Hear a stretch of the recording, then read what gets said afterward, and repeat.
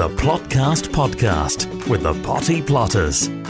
Hello and welcome back to the Potty Plotters Plotcast. I'm Julia. And I'm Elaine.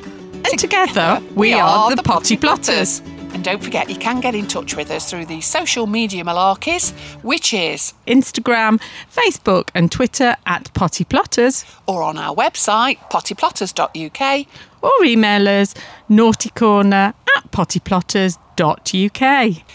So welcome to episode 8, and if you've just come across us, don't forget to follow or subscribe depending on what button it is that you've got and where it is and what it actually says, and then you'll be able to catch up on everything that we've done so far. But this week we're going to talk about broad beans. And we're talking to Rob Smith, the face of veg. Well, he is in our world anyway. Yeah. So, what are we going to talk about then, Julia? Broad beans. Why are they called broad beans? Because they're quite broad, aren't they? That's a bit of a hint there. It is. And they're one of the earliest beans you get started, and you grow them, but you don't like them. No, I don't like that skinny thing on the outside of them, but I do like them when they're cold. You're looking at me, it's called a shell. But I don't like anything that's got a shell. Thing. No, I was thinking like fat and thin rather than... No, I don't like it at all, no. So, I am actually going to set some broad beans. I do them every year, and I do them for anybody who wants them, generally speaking, my husband and family.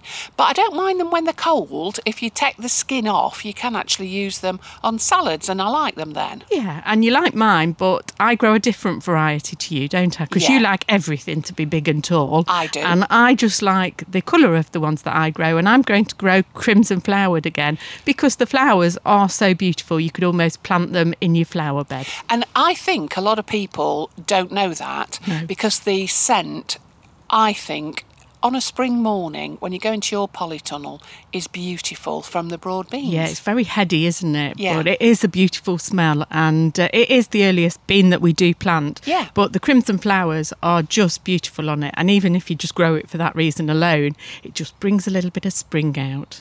Lovely. But what I'm going to do this year is I'm going to plant a new broad bean that I've never done before, and they're here in front of me. See, I plant a lot of them, Julie, because they are expensive to buy. And I'll tell you why they're expensive to buy. Because the pods generally weigh heavier than the beans inside.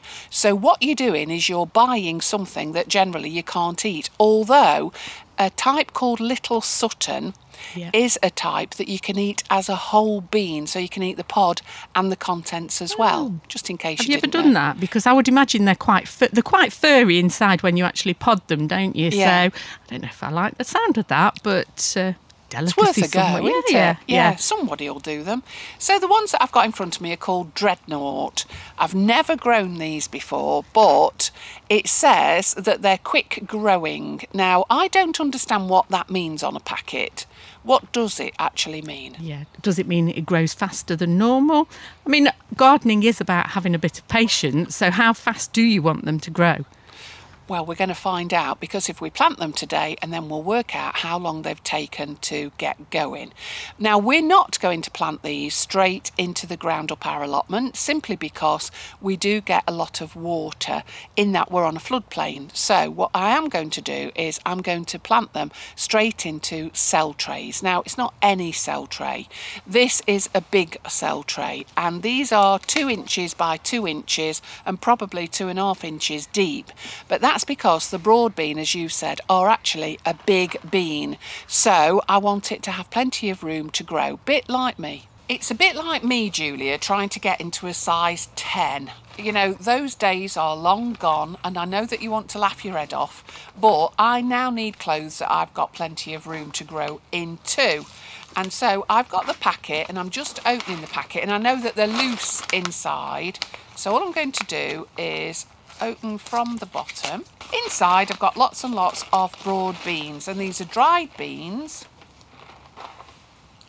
And all I'm going to do is I'm going to plant this broad bean on its side, not on its back, because what I want to do is to make sure that when the bean itself gets wet, that the water runs down the sides of the bean, not land on top, because if it lands on top, it will just simply sit and rot. So whether or not you're doing this on a cell tray or you're doing it outside in your garden or on the allotment, always plant a big seed on its side, not on its back. So the biggest surface area is the back, isn't it? And the sides are as if you're on your side. Yes, similar to you in your bed, I suppose. Well, yeah, I sleep on my front there.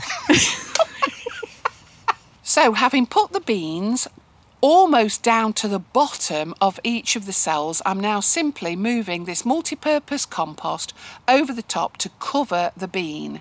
Okay, they're all done. So and that's a six. recycled cell tray, isn't it, It is, Elaine? It's yeah. one that you've just cleaned out and reused every year. So, yeah. And they work perfectly Yeah. well. And particularly for me, because what I'm going to do is I'm going to put this now in the greenhouse, but I'm going to put some polycarbonate or some glass across the top to keep the mice and rats out, because they are a nightmare up here and they will whip these beans out faster than I can put them in. That's what I'm going to do with them. Yeah. And how long would you expect them to take before they start to appear, Elaine? 2 to 3 weeks, I would say. So I will not be planting them out for at least 5 weeks, I would say. But there's quite a lot of processes in between planting them, as I have done today, and actually putting them on the plot. So we'll leave them in the greenhouse for the next few weeks. Right. And how tall will they grow? This variety, I don't actually know, to be quite frank, Julia. I know, you're looking shocked, because I always like to do the tallest beans in the whole world, and usually they're 4 to 5 foot. But I don't know with Dreadnought, but no doubt I shall get told about it very shortly of people who are listening to our podcast. Well, it could be a podcast, it could be a bean podcast, couldn't it? Or something very similar. But yeah, they'll tell us about it. Contact the Potty Plotters anytime on Facebook, Twitter and Instagram at Potty Plotters, or email naughtycorner@pottyplotters.uk. So what have we been up to this week, Elaine?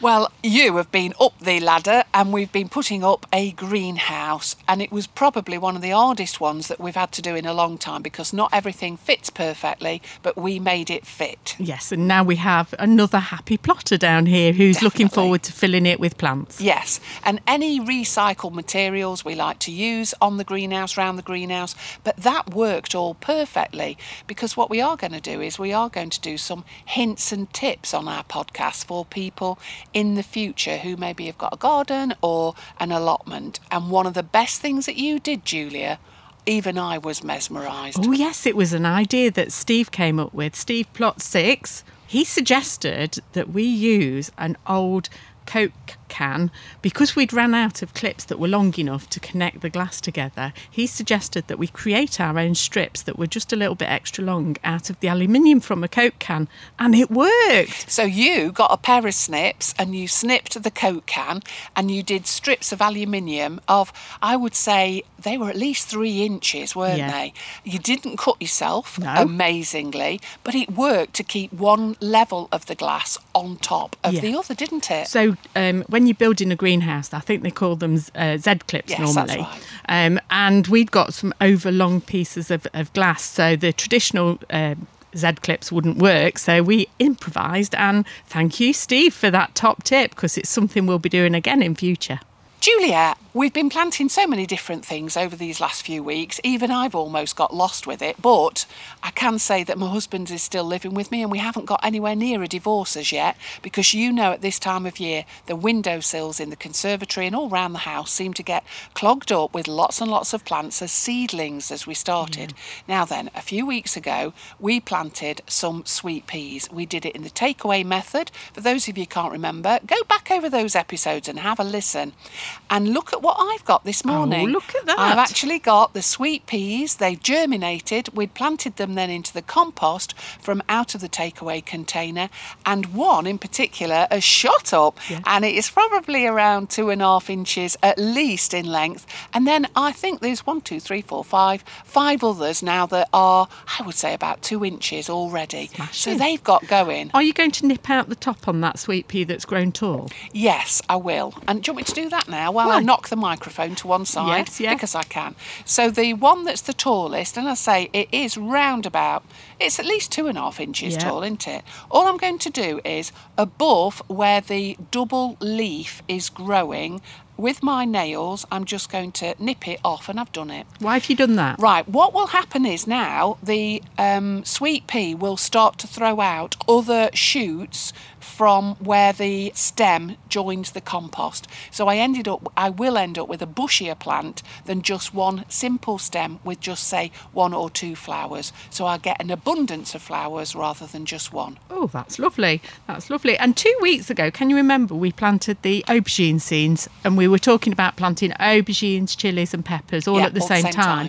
Well, just this morning, I've had a look in the cell tray, and they're coming out. So they're just poking through. So it's taken 2 weeks exactly for our aubergines to pop out, which is quite good going, really. So if they've not come out yet, if you've planted them at home, your chilies, aubergines and peppers, and they've not come out, don't panic. It can take 3 to 4 weeks. So, but that's good news that everything's working as we planned. Well, yeah. I mean, we wouldn't be much good talking about it if we didn't know how to do it, would we? Well, I don't know. I think there's probably plenty of people out there that do. And here I've got the pea shoots. Do you remember that we had the peas that were the bigger peas, the dried peas that you make mushy peas out of? I still ate them. And what we did was we planted them in a little container, and all it is, it's from recycling when we did them on episode 1, and I've put about 1.5 inches of multi-purpose compost into a little, I would say that was a fruit container, or it could have been one with tomatoes, and it's already got holes down the side and along the bottom as well. And all I did was put some multi-purpose compost in, put a load of peas, the bigger peas that you buy, they literally are pence from the shop, and sprinkled them on the top, watered them, put some more compost on, and look what's happened. They're up already. And I did think about you. I went out to breakfast last week, and on my cooked breakfast, there was some sprinklings of pea shoots, which I thought was a little bit bizarre. But I did think about you, so I'll have them, thanks. Yeah, you can, because I hate them. And they still taste of peas, which is the great thing. And it's a great way of getting these kind of vegetables into people who perhaps wouldn't expect them on the breakfast, Julia. No, bizarre. The Plotcast Podcast with the Potty Plotters.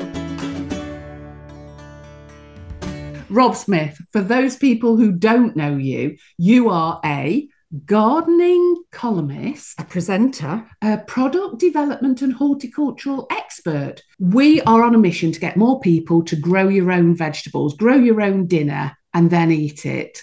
How did you first start to learn? I started with my granddad. So I think it's one of those things where a lot of us of different ages started with grandparents or parents that had bigger gardens. So my grandma and granddad used to have a great big council house with this huge, great big gardens at the back, which he just turned into like a mini allotment. So when my mum and dad were working and we used to stay with them, like in the day when we were little kids, they used to get us as basically free slave labour to go and catch cabbage white butterflies and pick the slugs off and everything. So I used to love it. That's where it all started, really. We know that you were once a Virgin Atlantic flight attendant. Trolley dolly. Yeah. Was your job compatible with having an allotment? Because we often find people come along and we say that sometimes it's not the right time. So was being a flight attendant compatible with allotmenting? I think it was a bit of a challenge, to be honest. So if I'd go away, say I'd go to San Francisco or LA or somewhere on a Monday, I wouldn't get back till Thursday night. So in the middle of the summer, the allotment has to basically fend for itself. So it was all about mulching, all about getting the soil right, adding the manures, adding the compost so that they were as water retentive as they could be. Now, don't get me wrong, it used to be, it was all clay, the allotment. So in the winter, it was like a quagmire and it never dried out, but it helped in the summer. So you have to be brutal. If they didn't fend for themselves, they died. So you soon realise that your courgettes and everything were fine, but your things that need a bit of mollycoddling are perhaps better at home because you tried and they died and you just sort of like got on with it and grew what you could, really. But the thing is, there's nothing sexy, is there, about allotmenting? And yet you've managed Have you not seen to... Jim down the road, 84 with his string vest on? What lady would say no? Hey, we've seen some sights down our site, I can tell you. How did you first get noticed? Because you do not fit the normal trend of allotments. When I started on mine, it was that era in the late 90s, early noughties when, remember when Hugh Fearnley-Whittingstall store was about Yeah. and River Cottage had just started, and it was amazing. It was almost like you had the Good Life program years ago, and then all right, it was a sitcom, but it got people inspired. But then there was nothing else really. Yeah. You got all your Delia Smiths and all the rest of it, but it was all about cooking, and there was nothing about growing. Growing your own, even Gardener's World, it was all about growing pansies and roses and agapanthus and all that.